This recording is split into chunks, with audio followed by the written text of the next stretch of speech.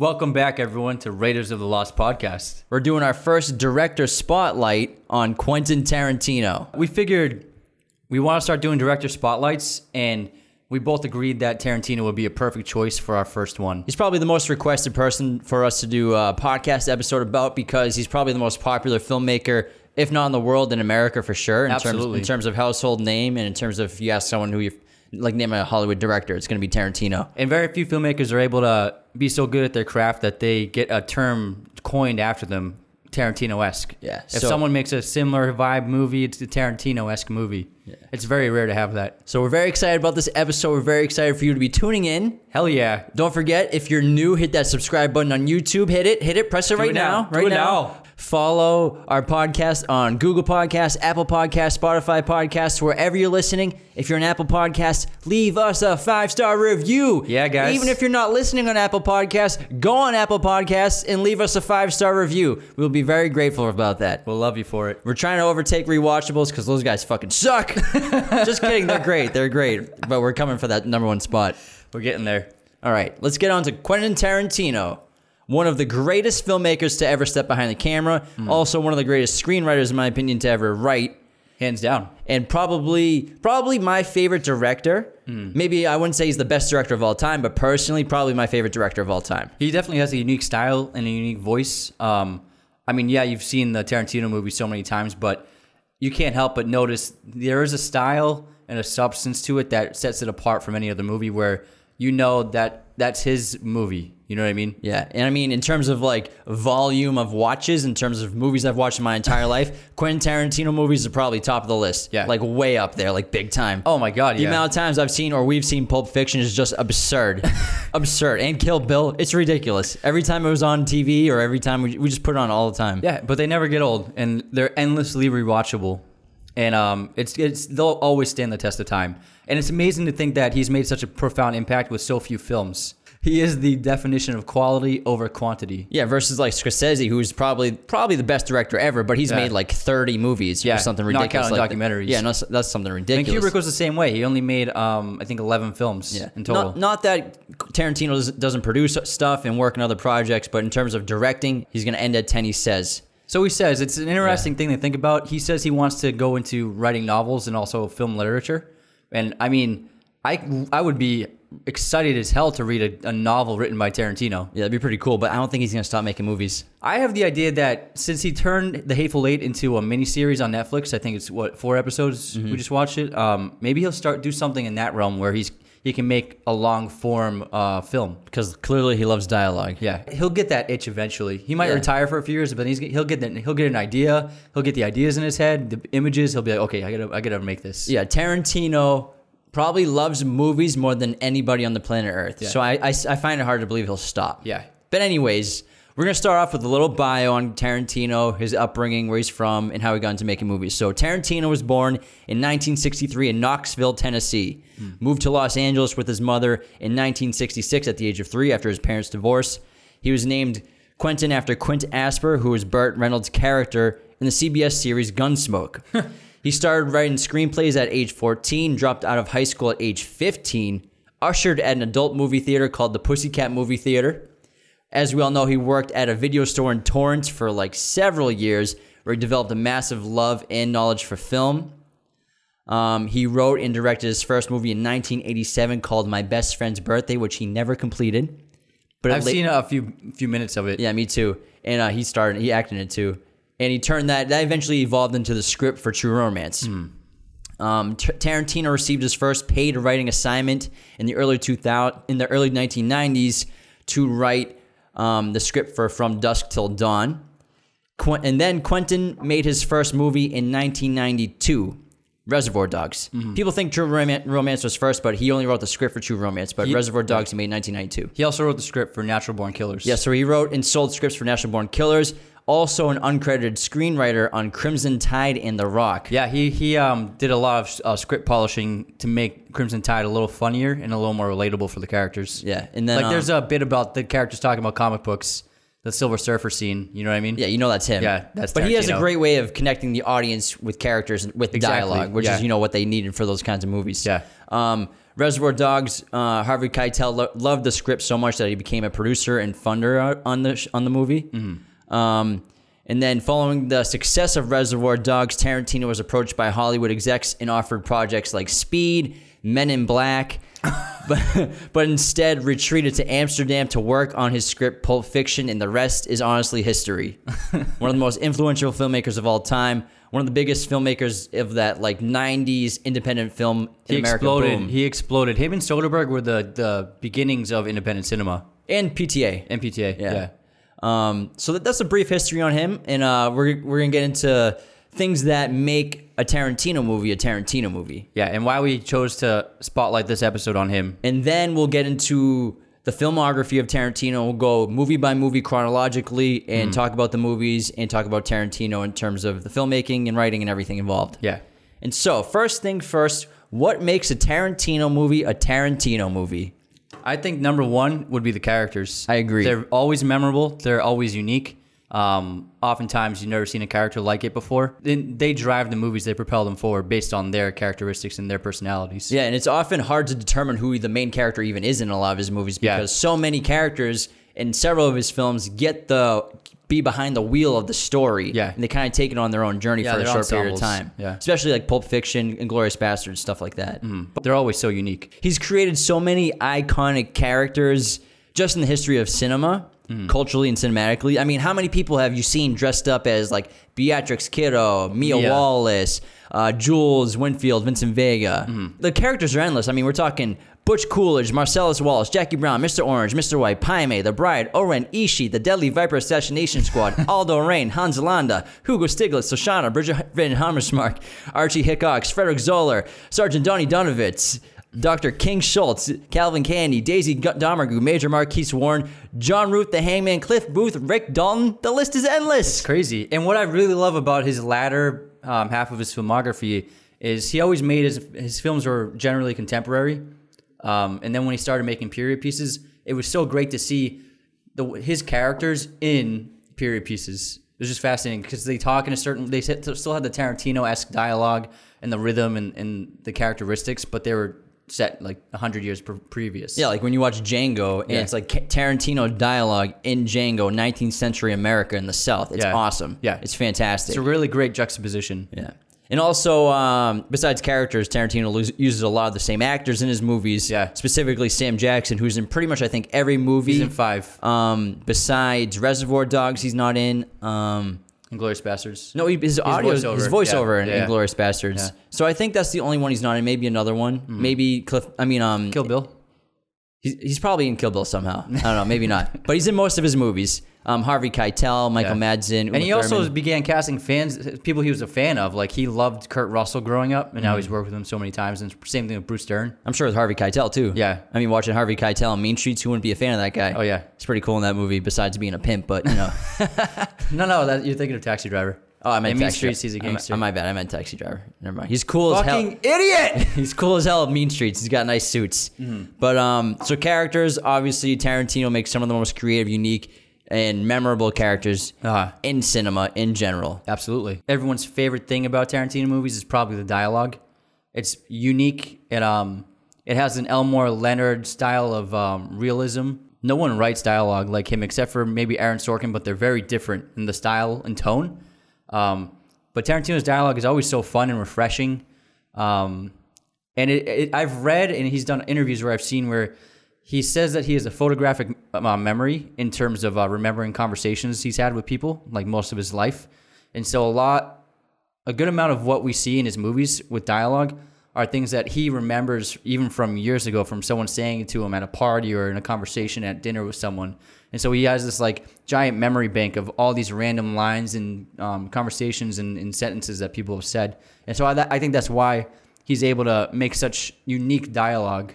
Yeah, no one writes dialogue like Tarantino. Not to mention in terms of his confidence and bravery with what he wants to write. Like the opening of Reservoir Dogs, the first line of that movie, first 2 lines is Mr. Pink talking about big dicks and Madonna's song. That is the opening of the movie. Yeah. It's the first thing you hear. And that breakfast scene is iconic now. Yeah. I mean, he's basically, we'll talk about that when we get to it, but that diner scene is basically like his overture of that movie kind of. Whereas like, and then it leads to his title cards. It was the ultimate like setup of, oh, this is a Tarantino movie. Yeah.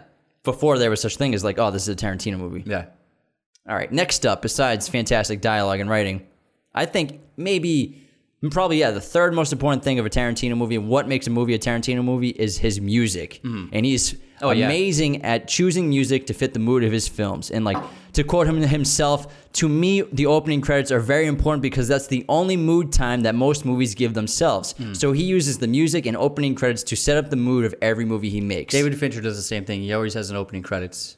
And the thing with music, the thing with Tarantino's choices in music, whenever he puts songs into a movie, those songs end up becoming more famous for being in a Tarantino movie than being releases from a band. I can't listen to Stuck in the Middle With You without thinking of Michael Madsen tearing that guy's ear off and dancing through the warehouse, going into the trunk. Every time I hear that song, I picture that scene in Reservoir Dogs. Seriously, it's insane. Yeah. So every time, you just hear that on the radio, you'd be like, hey, it's Tarantino song. Or like right there. Ennio Morricone music, and obviously, that fits in the Tarantino movie. Yeah, he's really used a lot of Ennio so far in his later career movies, like starting with Kill Bill 2, and Morricone, and especially in The Hateful Eight too, and Inglourious Bastards. Yeah, he didn't really use that Western style until later on. Yeah, but he started with Kill Bill, and he used a lot of Ennio Morricone's tracks that he made for old movies, and it was so great to see this old music used in a modern contemporary film, especially like Kill Bill, and it really added to it's a modern film,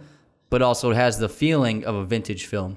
Exactly. You know what I mean? And in terms of skill with choosing music for movies, probably the only one who's just as good as him, maybe better, the guy who kind of started it, is Scorsese. Yeah. Scorsese's a master of picking music for his movies. Yeah. I mean, put on the Goodfellas playlist on Spotify. It's the greatest 2 hours you'll have in your life listening to music. What happened was John Cassavetes started doing it in the very early 60s, in the late 50s.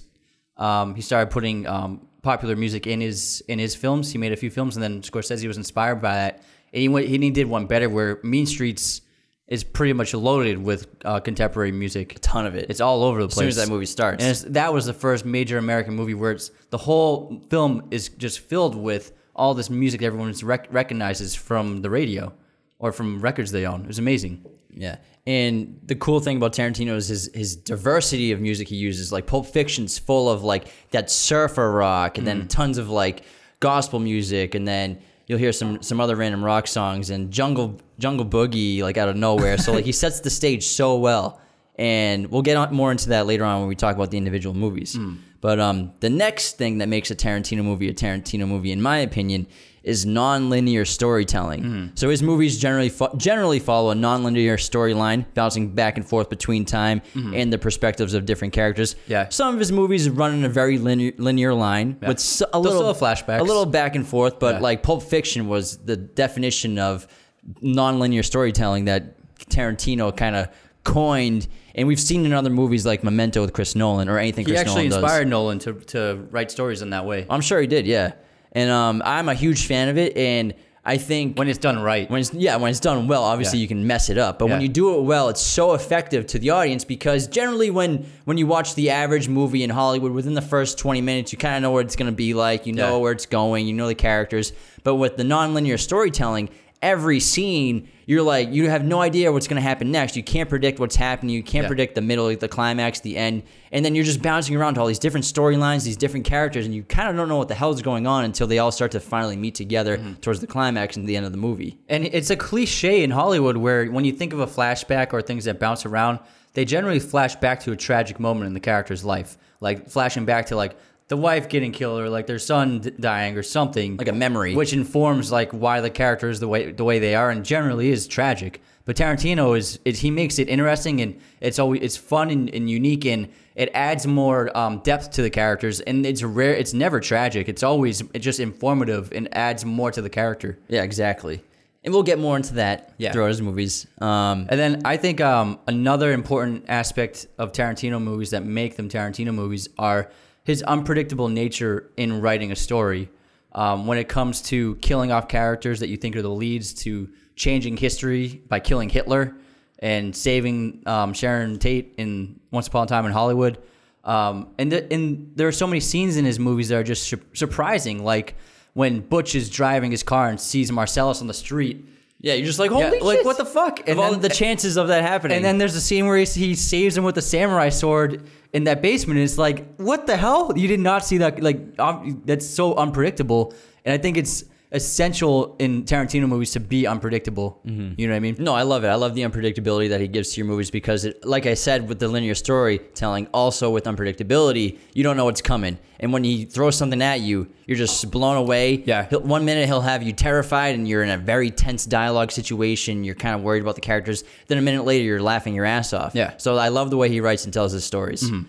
All right, next up, what makes a Tarantino movie? Feet. Woman's feet. All over the fucking place. Did you see Once Upon a Time in Hollywood? Lots of feet. All I saw were feet everywhere. Margot Qualley's got some big feet. Uma Thurman's got some big feet, and Tarantino really likes them. He likes those feet. I watched Jackie Brown last night, and there's literally there has to be a 5-second shot held on her Bridget Fonda's feet. Yeah, and he just holds it for like 5 seconds. Hey man, you like what you like. I don't really have a problem with it. I thought there was a little too much of it in Once Upon a Time in Hollywood. There was a lot, yeah. But it's a 3-hour movie. Yeah, but like when she's just like in the car, like all over the windshield and everything, you're like, all right, Tarantino, you did it like 7 times already. I think it's become a joke to him now. Like just that he's just pushing the envelope. Also, it's his fetish. Yeah, it's his weird thing. But I mean, he's not having girls strip naked. True. Yeah. He very seldom. I can't even think of any nudity in a Tarantino movie. He doesn't have women get naked. All right. The next big thing in Tarantino movies, which he's also mostly criticized about, is violence on film, the aestheticization of violence on the screen. And, critics who see depictions of violence in film argue that it leads audience members to become desensitized to the acts of violence, which you can argue a case for that. Visually seeing violence over and over again, you become desensitized to it happening. But I don't believe that really translates to real life. I don't think people who watch violent movies become violent. I've seen, like I said, Kill Bill 100 times. I've never once picked up a samurai sword, and I've never been in a fight, really. And, yeah. I've witnessed an obscene amount of violence on film and TV, and I've had no inclination to ever hurt someone else. Yeah. So... And we talked about this on the Joker podcast. Yeah. I mean, and other critics claim it's cathartic to see it on screen because it provides acceptable outlets for antisocial impulses. So maybe someone seeing that on screen makes them feel better about things that they're insecure about. Yeah, I can get that. I can get behind that. Personally, I don't have an issue with violence on camera. Not that I'm desensitized to it, but it doesn't make me want to cause violence, doesn't provoke me to cause violence. I think it's just a different form of art that... Like directors like Tarantino do it artistically in an aesthetic way where obviously you're not going to try to replicate it in person. Yeah. You know what I mean? It's just done because it's fun in movies. It's fun to see in movies. It's fun to see these kung fu fights. It's fun to see sword fights, gun fights, shootouts. I mean, there's a reason why John Wick made $500 million every time a movie comes out. Absolutely, and I think people just look for something to attack. Yeah, and sometimes the violence is called for in terms of accuracy. I mean, like Django Unchained. He wanted to make a movie that accurately portrayed what slavery was like in the South in the 19th century America. Yeah. And it's a disservice to the horrific atrocities those people went through to not show really what it was like. Yeah. And to show a toned-down version, which Django even is a toned-down version of it. They showed it in 12 Years a Slave. But but those two movies do a great job of showing what it's really like and what it was really like. And to say that's too violent to show, I think it's a disservice to what happened, and it's a form of history in some cases like that. Yeah, but then in Kill Bill, it's just awesome. It's sick. That's the thing. Is like I watch a Tarantino movie and I expect violence. Yeah, if you don't in Once Upon a Time, I was waiting for the violent scene to happen, and then Brad Pitt beat the shit out of that guy on the ranch, and I was like, oh, this is awesome. Yeah, you knew it was coming. You wanted it so bad. And you know what? If you don't want to watch violent movies, don't watch violent movies. There are 100,000 movies that come out every decade. Watch one of those. Go on Netflix. There's there plenty. are so many movies you can watch on Netflix. Don't complain that aren't violent at all. Don't complain about 9 movies. Turn on HGTV. You'll have a wonderful, safe, happy night and drink some wine. Just don't watch violent movies. And then just one more quick thing to talk about in terms of what makes Tarantino movie a Tarantino movie. Another one after. All right, that. I have one more. I want to go over just like quick filmmaking techniques that he's kind of famous for, known for. Specifically, he has these great wide shots he likes to do. Tons of POV shots, like POV out of a trunk or POV on the ground. Effective extreme close-ups like the beer in Django, the eyes of characters who are about to fight in Kill Bill. Very spaghetti westerny. The needle and heroin injections in Pulp Fiction, the pastry in Inglourious Bastards, Plus, I am a huge fan of his crash zooms, which are those violent, really quick zoom ins onto a specific object or person. He also does a lot of the overhead shots where the ceiling is invisible, and we're just watching the scene play out from way above, a bird's eye view of the characters. He does that a lot. He uses Steadicam a lot in Pulp Fiction, especially. There's a great Steadicam shot of tracking following Bruce Willis when he goes to his apartment to get the watch. The kangaroo watch. On the kangaroo. Kangaroo! the most definitive aesthetic that makes a Tarantino film is that he shoots on film. Yeah. Yeah, and we'll get into his preservation of film and how big of an advocate he is on keeping film alive, keeping film being used to make movies and being projected on screens. And preserving classic films. Yes. All right. How about we get directly into the chronological order of his films? Let's get right in there, man. What do you think? Let's get deep. First one we got, Reservoir Dogs, which came out in 1992. And this movie transformed Quentin Tarantino practically overnight from an obscure part-time actor, unproduced screenwriter, into basically overnight one of the most influential young filmmakers in America.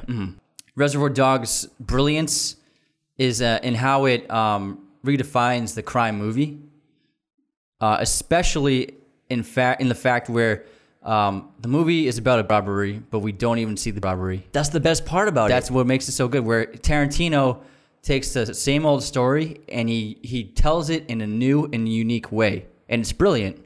And I think audiences are always craving something new. You know what I mean? Something unique. It's a jewelry heist gone wrong because there's an undercover cop in the gang of robbers.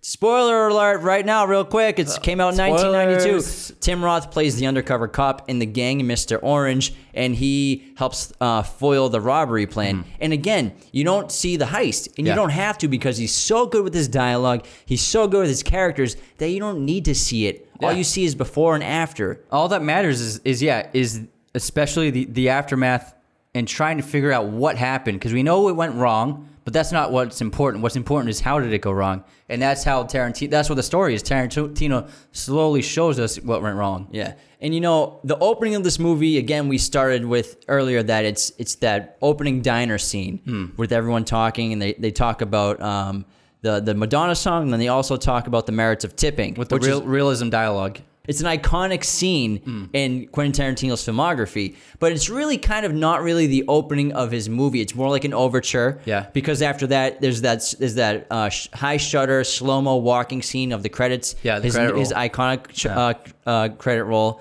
and then the whole gang walking to the car through the parking lot. But then the real opening shot to this movie is the cut directly to Tim Roth, Mr. Orange, in the backseat of the car, covered in blood, screaming, has been shot, and Mr. White, Harvey Keitel, is there trying to comfort him the whole time. And so when you see that, you're like, holy shit, what we're happened? In for a ride right now. Yeah. This is what this movie is.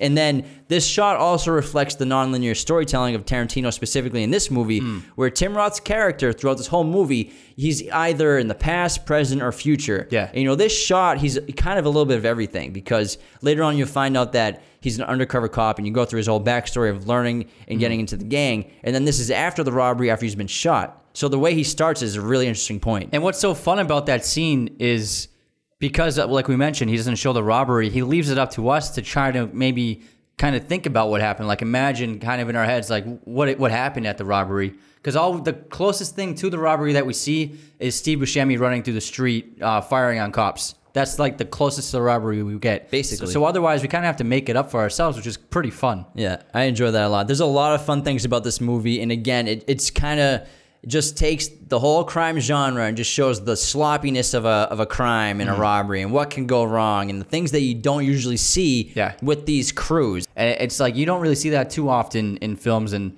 the way he writes the dialogue, it's a lot of fun to see that. Yeah, he does it in a really unique way. And like one of my favorite parts of the movie is the names that they all have to give each other, because it seems so like, oh, that's actually a smart thing for criminals to do, is to not know each other's names. Yeah. And the way they do that, and the whole scene's just hilarious when the leader, the guy who set up the score, is just giving out all the names to people, and Steve Buscemi gets Mr. Pink, and he's like, why do I gotta be Mr. Pink? And then you missed the pink. You missed the pink because you're a F word. Can't say that anymore.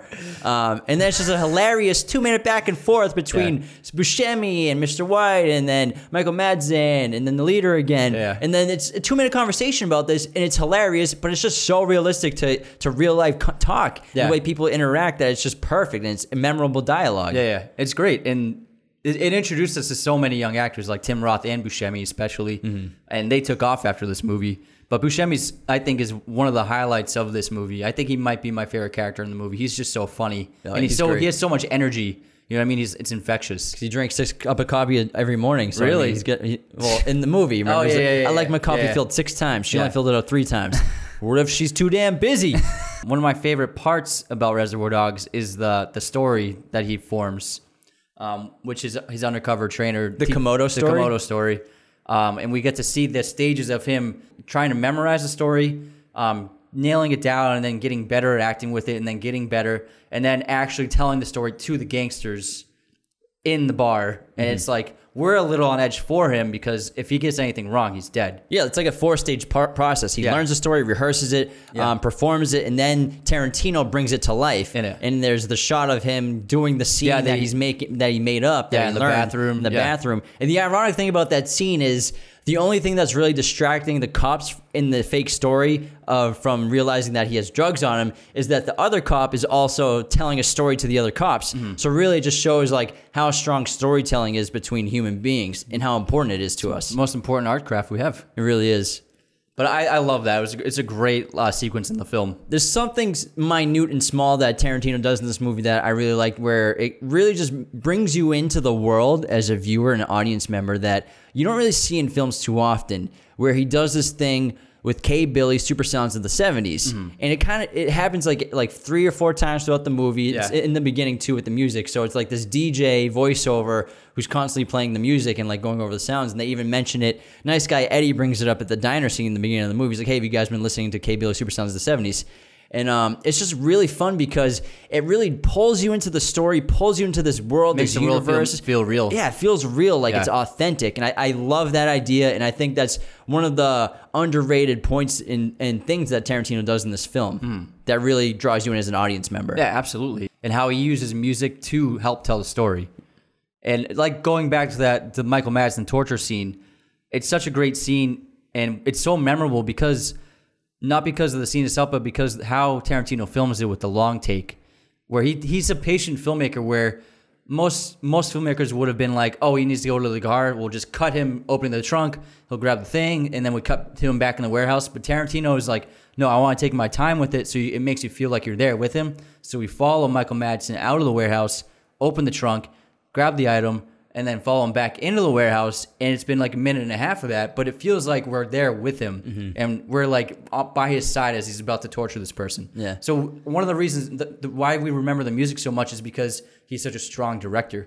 You know what I mean? Yeah. And to go off the music, the way Tarantino kind of sets up his scenes and his plot points with the non-linear storytelling, specifically with like Reservoir Dogs and Pulp Fiction, is it's almost like a musical album where the tracks are all different, but they're all positioned in specific spots. Like track 1 is like the opening to the album. Like this is what the album's gonna be like. Then maybe track 2 is a little softer, but then like track 3 is this raucous song. Then track 4 is maybe even more than that. Then track 5 slows you down a little bit, but they're all connected in different ways too. Yeah. And it's kind of interesting if you look at it like that, and then you like kind of think of like take one of your favorite albums and then reorder that album in terms of the tracks and what it would sound like and how you would perceive the album differently. Take the scenes, and if you put them in linear order, it's not as effective. Or like say you open the movie with Mr. Orange is working with his handler, the cop, with his undercover stuff, and that's the opening of the movie. Yeah. You just get a different perspective of the feel of the movie. And it's really cool because Tarantino's writing process is, we talked about it on an earlier podcast, where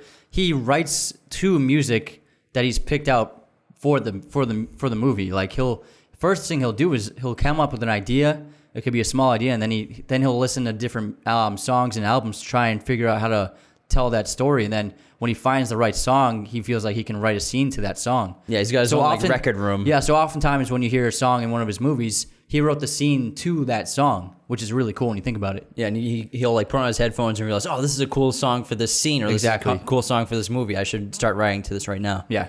And Reservoir Dogs, it's obviously not his best movie, but it really, for sure, cemented America in the film world with this new talent. Yeah. And it defined, like, there's a new career about to launch. This guy is the real deal, one of the hottest directors that will ever be, and he blew up overnight and completely unique. It's probably one of the best debut films you'll ever see from a director. It's one of the best heist movies ever made, and you don't see the heist. Yeah, and I mean, that's completely true.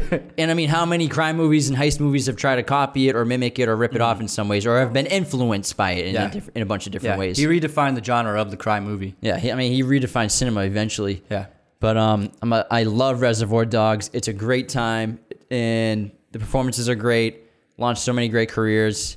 Yeah, that's all I got on that movie. Let's move on, man. All right, next up we got Pulp Fiction, 1994. Damn. The movie that changed everything, changed Tarantino's life and career, changed cinema in general. He won the Palme d'Or for this movie. Yeah, which is Best Director at the Cannes Film Festival. He got nominated for Best Screenplay. I mean, he won Best Screenplay at the Academy Awards, nominated for Best Director. The film was also nominated for Best Picture. I mean, I feel like Hollywood is hesitant to give Tarantino a Best Director award because he has that stigma of violence against his movies. It's crazy when you think about it, man, because he's lost to some movies that don't even stand up to his at all. Yeah, and it's also kind of like when you think of Scorsese didn't win an Oscar for Best Director until The Departed. Yeah, till 2004. And you're like, what? Yeah. How did he not win for Goodfellas at least? Kubrick never won Best Director. Yeah, so obviously Hollywood, they're all about storyline and stuff like that. But a lot of directors' awards don't define them, whereas some directors, they are defined by awards. Tarantino is not defined by his awards; he's defined by his work. And this movie defined Tarantino overnight as one of the best young filmmakers working. It changed cinema because it comprised of so many different kinds of storylines and is almost like a love letter to cinema because Tarantino just took so many genres and like cliche stories of like, the boxer throwing the fight, the crime duo, the crime lord, the druggies. He took all his favorite categories and movies and kind of just put them all into one thing, which you never really seen done before. Yeah, not because you see ensembles with like Robert Altman made a lot of films about ensembles with separate stories that intersect, but they were never going back and forth in time like this one. So he did redefine a new way to tell a story, absolutely, for cinema. And ironically, just like Reservoir Dogs, this film opens with a character speaking in a diner, having breakfast. Yeah, you're right. And it's funny, every single Tarantino movie, his characters are in a restaurant for at least one scene.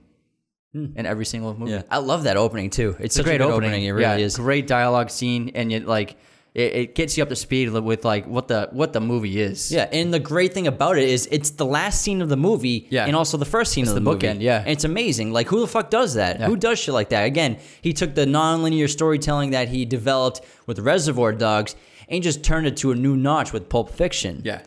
And then not only is the non-linear storytelling amazing, this movie again is highly violent, but also laugh out loud, funny in so many situations. It's great, hilarious. The funniest scene in the movie is probably when the wolf comes to help fix the situation.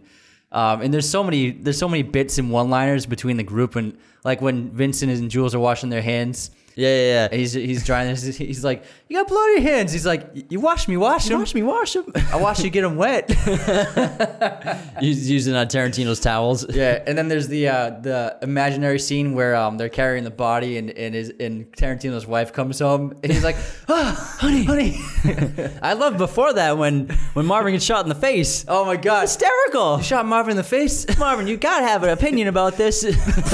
That's hilarious because the first time you see it, you're like, what the fuck just happened? But I'd say probably the best scene that opens up that movie. It's not the diner scene. I would say it's the apartment scene with Jules and Vincent when they go to Marvin's apartment. Yeah, that dialogue scene in that situation, and especially because it starts with them doing the chit chat through the hallway, talk about Mia Wallace and how he has to go on a date with him. So we're setting up. We're already wondering who Mia Wallace is and who Marcellus Wallace is, and who these new characters are, and who they are.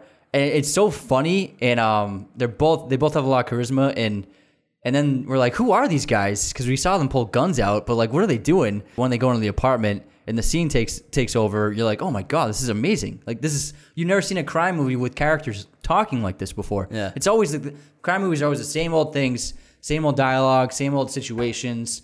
But with Tarantino's, everything is fresh. Talk about a foot massage for like 2 minutes. Yeah, in a crime movie. So not only are you getting a sense of Mia Wallace through their conversation, you're getting a sense of Marcellus Wallace, and you're kind of, again, that opening diner scene, kind of like Reservoir Dogs, isn't really like the opening scene to the story. It's like kind of the overture to the film. Yeah. And this opening scene this is what this movie's about. Whereas Reservoir Dogs, bloody gunshot wound to the body. You know what happened. Mystery everywhere. You're opening up Pulp Fiction with the scene between these two awesome, interesting guys. Yeah. Talking about all sorts of things that you don't know about yet. And then they're busting out guns. They're pulling out that we should have had shotguns. It's like, what the fuck are they doing? Yeah, but he makes it fun with like the whole Big Kahuna Burger bit. They got some Big Kahuna Burger. I hear they got some tasty burgers. You got anything I can wash down that burger with? Sprite? Sprite's good. So it's like he makes it fun and interesting. Keep chilling. I'm sorry, did I break your concentration? So that scene, it's iconic because we can quote it because it's so good. And then he does the whole prayer before he shoots the guy. Yeah. And like that's the first time we see the prayer, which is also iconic. So many things about that scene, though, specifically the case. Yeah. You never know what's inside this case.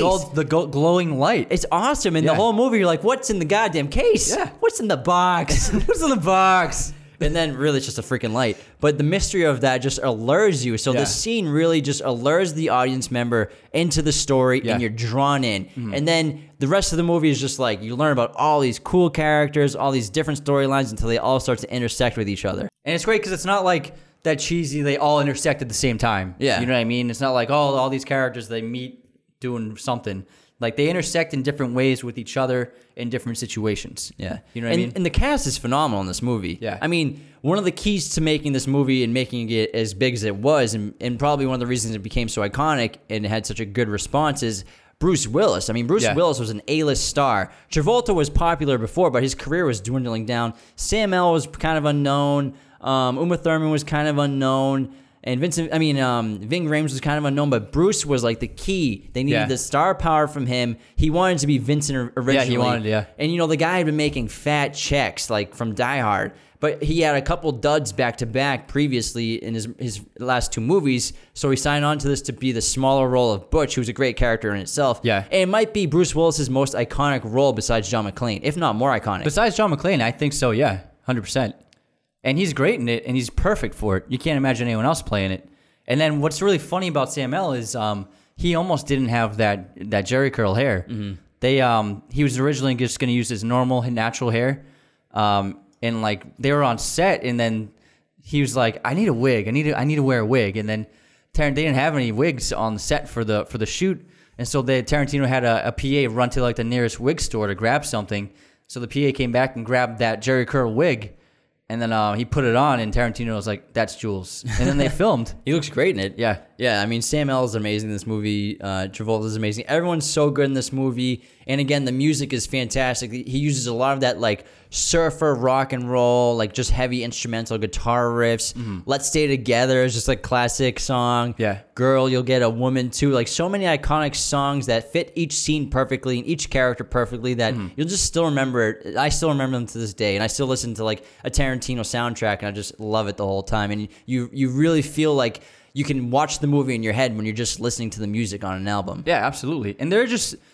Pulp Fiction has so many, like I said, unpredictable moments. They're just so shocking.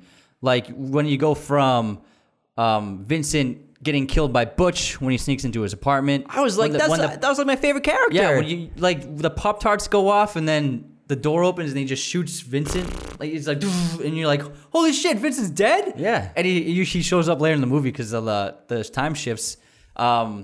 When Butch goes down to save Marcellus from the basement from the guys raping him, you're like, what the fuck? This is crazy. Well, that scene is just nuts. The whole thing is insane. So like that's something Tarantino does. Like the first time watching all of his movies, pretty much, he shocks the hell out of you. At some point, you're gonna be shocked. And again, but he has that great skill of like being an orchestrator of the audience, where like he'll make you feel terror, he'll make you feel confusion, he'll make you laugh, he'll make you love characters at one time, he'll make you have a fun time during the movie. Then a minute later he'll make you terrified again. Exactly, and that's perfectly illustrated when Mia Wallace overdoses, and he can't take her to the hospital, so he goes to his drug dealer's house.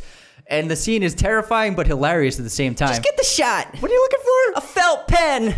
A goddamn magic marker. What are you looking for? A little black medical book. What are you looking for? A little black medical book. It's just so funny. But what's really cool about that scene is when Vincent drives the needle into her chest, it looks so real, and he like really drives it. And in order to depict that properly, because they didn't want to hurt Uma Thurman, is what they did was Tarantino shot it in reverse and then played it back. So they started with the needle on Uma Thurman's chest, and then John Travolta pulled it back real quick. And then they reversed it so it looks like he's slamming it into her chest real hard. And he has that really good thud. Yeah. That's like the most common like Pulp Fiction or Quentin Tarantino costume I ever see is Mia Wallace with the red felt mark on her chest. And a cigarette like this. Yeah, it's every girl does it at some point during Halloween, at some point in their life. And I think an iconic scene in this movie is them two dancing at the diner at Jack Rabbit Slim's. That whole scene is iconic. Yeah. I love it so much. Again, like we could quote this freaking movie. Like we could probably milkshake. Like we could probably from our heads like write 15% of the dialogue. I'm not even kidding. It's just so memorable. That's how great it is. The dialogue is fantastic, and also a cool tidbit about this movie is like when you watch it and you're paying attention, the Mia Wallace, her dialogue after. Her dialogue at the diner, she talks about Fox Force 5, which is a group of female assassins. Fighting, yeah, and then it's just like, it's a precursor and obviously inspiration for Kill Bill. Yeah. And it's just an awesome little tidbit. When you see Kill Bill and then you watch Pulp Fiction, you're like, dude, he had this idea all along. Yeah, it's so cool. Or maybe not the idea for a movie, but the idea of something like that. Some kind of crime, like assassin woman, Again, I mean, we've all seen Pulp Fiction 30 times at least. I'm sure everyone listened to this. You've seen it a dozen times. I think Pulp Fiction is the definitive movie for Tarantino. Yeah. Because it depicts all the qualities of him as a filmmaker in a package, and you see all of his tendencies, all of his brilliance, all of his creativity on display in it. All right, we're done with Pulp Fiction. Let's move on to Jackie Brown, which came out in 1997, starring Pam Grier, Michael Keaton, just an all-around fantastic Bobby De Niro, Samuel L. Jackson, full of great actors, full of great performances. As opposed to Pulp Fiction, this is a much lighter tone. It's a little sweeter of a movie. It's got heart to it. Yeah. You really emotionally connect with Jackie Brown, played by Pam Grier. I think he specifically wrote this for her. Yeah, this was a calling card to his love of blaxploitation films. Yeah, and Jackie is the character you can't help but love and connect with, despite her criminal past. You just want her to succeed. Want her to get out of it. Because you know she's a good person deep down. Despite what she's done in her past, you can tell she's a good person. What I love about this movie is Sam Jackson plays a great villain. Oh, awesome. He's fantastic. Like his look is ridiculous. Everything, like he's got the longest hair. It goes down below his shoulders, but he's balding. And he keeps his hair in a ponytail, but when he lets it out, like in the second half of the movie, it just like streams down his back. It's like he looks ridiculous. Yeah, and he's got that like hair down his chin, like tied up, so it's like a little like rat tail on his chin. It's a very odd look, and I know Sam L is very particular about how he looks in his films, and I'm sure he came up with that whole freaking thing on his own. But it's great. He's fantastic, and he's really intimidating, but entertaining.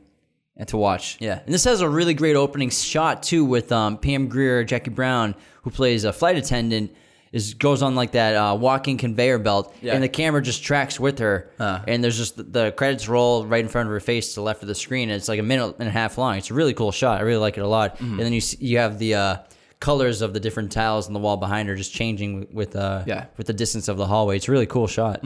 A lot of critics and audiences were kind of confused by Tarantino when he went the route with this movie, making it as his third follow movie up to Pulp Fiction. Yeah. But I mean, Tarantino, he knew that he could probably never top Pulp Fiction or even match it. The success that movie got. I mean, Pulp Fiction was a phenomenon. Yeah. I mean, that was the biggest movie of the decade. Maybe not box office, maybe not Culturally. But influentially and culturally, the biggest movie of the decade for sure, maybe since then. And he knew he couldn't match it, so he kind of he says he went, he chose to do a movie below it and a movie more personal on purpose. Yeah, and he's a big Elmore Leonard fan, so I'm sure he enjoyed making this movie. And although, Tarantino was one of the hottest directors at the time, and when this movie came out, to his surprise, and I'm sure to a lot of people's surprise, it wasn't the talk of the town. The talk of the town was Boogie Nights, made by Paul Thomas Anderson. And Boogie Nights was the biggest film of the year, and it also launched the career of another great independent filmmaker who got his start in the 90s, Paul Thomas Anderson, who's probably one of our favorite filmmakers too. And it just shows how exciting American cinema was in the 90s. Like cinema shifts in terms of like who's doing like the most exciting stuff. Like one decade it's French, one decade it's Korea. It just changes like every decade to different countries and different styles of cinema. And the 90s was pretty big for independent film in America. Yeah. And both these guys are in the Valley. Yeah. And Paul Thomas Anderson was the new star director, new hottest director in Hollywood. And there's a story where Paul Thomas Anderson was doing all these interviews for Boogie Nights and getting asked all these questions, but he would consistently get asked about Tarantino, and he would always get compared to Tarantino by interviewers. And he says that he called up Tarantino one day. He's like, "Hey, man, I keep getting asked about you. We've met before. You probably don't remember, but I'd love to just get together so that like we can clear the air and just like communicate so that this doesn't become awkward." And they became great friends since then. Yeah. It was the media kind of turned into a rivalry, but it wasn't. Yeah, but it wasn't. They just at all. both love film and are talented directors, and they both made films in L.A. is what it is, I think, more than anything. Yeah, and I really like Boogie Nights a lot. Nights a lot. That's a fantastic movie. One of the best openings I've ever seen in a movie before, too. It's fantastic. That opening shot is incredible. That's Tarantino's favorite Paul Thomas Anderson movie, is Boogie Nights. What's your favorite Paul Thomas Anderson movie? There'll Be Blood, man. Yeah, kid. Playa. Yeah, kid. But a story that I love about Jackie Brown is how Tarantino got Robert De Niro to star in it.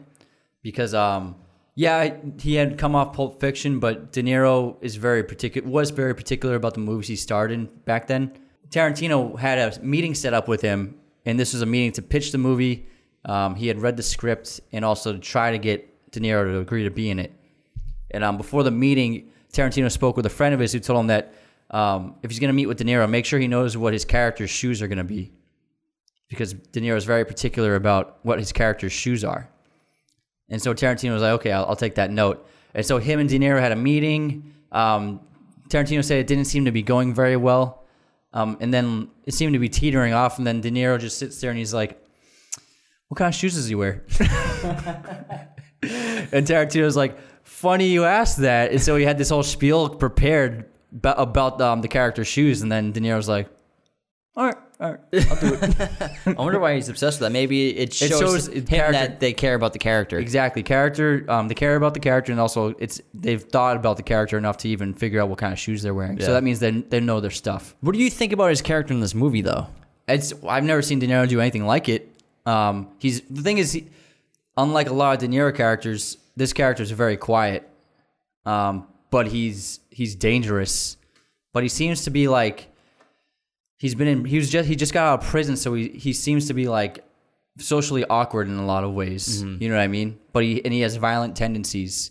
Like it's that scene when he shoots Bridget Fonda because she's just annoying him. She just won't shut up. Yeah, he keeps saying his name. That's the best part. That's his best part of the movie. Lewis. Because like Tarantino, De Niro, like he's obviously a legendary actor, and this is a couple years coming off of Goodfellas in 1990. Yeah, and he's a legend, and he's still in his prime. And you kind of the first time you watch Jackie Brown, you're kind of like he's kind of like wasting De Niro's talents in this movie. He's kind of just chilling on the side, smoking weed. He has those kitchen scenes and the scenes in Samuel Jackson's apartment. Yeah. But like Jackie Brown is one of those movies that you gotta watch it multiple times to really appreciate how great of a movie it is. Yeah. Obviously, it's not Tarantino's best, but it's a really well-made movie, really well-written. It's a very diverse movie in terms of characters. I mean, there are 3 black lead characters in this movie. I mean, Chris Tucker's career launched from this movie. Yeah, Samuel Jackson's career got huge from this movie, as well as Pulp Fiction. And then Pam Grier, obviously. Yeah. Chris Tucker's in this movie. He's hilarious. He's super funny. He's so funny. Yeah. And he's so young. Yeah, he's like skinny as hell. Yeah. And it's like right before rush hour. The kid is like skin and bones. He's just wearing that wife beater all the time. But there's a great story about how Tarantino got linked up with Sam Jackson. led to their collaboration over decades. So for Pulp Fiction, Tarantino wanted Lawrence Fishburne because he loved him. He's a big fan of his, and he wrote Jules for Lawrence Fishburne. And then they met. Fishburne read the script and he loved it, and he really wanted to do it. But his management team advised him not to because they wanted him to just stick with leading man roles. They wanted because his goal for his team was, I'm going to be a leading man in Hollywood. I can't take an ensemble supporting character role. Even though it's a great role, he turned it down. And so since he turned this down, Sam Jackson got the part instead. And then after this, after Pulp Fiction, Sam Jackson did Die Hard with a Vengeance, which is awesome. I love Die Hard with a Vengeance, and it made a ton of money. And so with Die Hard with a Vengeance, that studio they were in talks with Lawrence Fishburne to do it, but they didn't want to pay Lawrence Fishburne as much as he wanted. They wanted to pay him like $200K, but Fishburne wanted a few million because he had been leading in movies. And the studio was like, we're not sure if we want to pay Fishburne this much. And then they're like, they heard rumblings about this movie Pulp Fiction with Sam Jackson in it. So they were like, you know what? We heard this guy is really good in this movie, so let's check it out. So then they watched a screening of Pulp Fiction, and they loved Sam Jackson. So then they're like, Sam Jackson's our guy for Die Hard with a Vengeance. So turning down Pulp Fiction cost him Die Hard with a Vengeance as well. That's crazy. Do you know how he got Pulp Fiction, though? Or how he got, like, contacted with Tarantino? No. Is Samuel Jackson went to the Reservoir Dogs premiere. He had no idea who Tarantino was or what he looked like.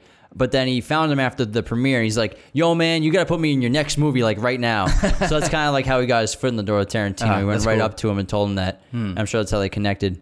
But, yeah, Jackie Brown's a great watch. It's a lot of fun. I mean, there's some great actors in it. Michael Keaton's in it. He plays a cop, and he's freaking awesome in it.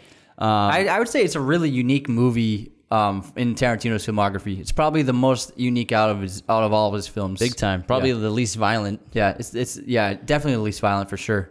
But it's really great, obviously. And he shot it in a way where it feels like it was made in like the 60s. Yeah. It has a very vintage style of filmmaking to it. Yeah, and you spend a lot of time with Jackie as opposed to like a ton of other characters. You spend a lot of time with other characters too, but Jackie gets a lot of screen time compared to Pulp Fiction when you're bouncing around so much. Yeah. If you love Tarantino and you love slow burns, this is perfect for you. It's got a great little love story in it too. It's got everything. Yeah, it's got a great kiss at the end. Yeah, and Samuel, again, terrifying in this movie. Looks and character. All right, let's move on. Thanks for tuning into part 1 of our episode on Quentin Tarantino. Please tune in tomorrow, Monday, August 24th, for part 2. Thank you so much for listening and watching. Subscribe to the YouTube channel if you're new. Follow Raiders of the Lost Podcast on Spotify, Apple Podcasts, Google Podcasts, Podbean. Hit us up on TikTok, Instagram, at Raiders of the Lost Podcast. And leave us a 5-star review so new people can find us. We really appreciate all of your support, and thank you so much.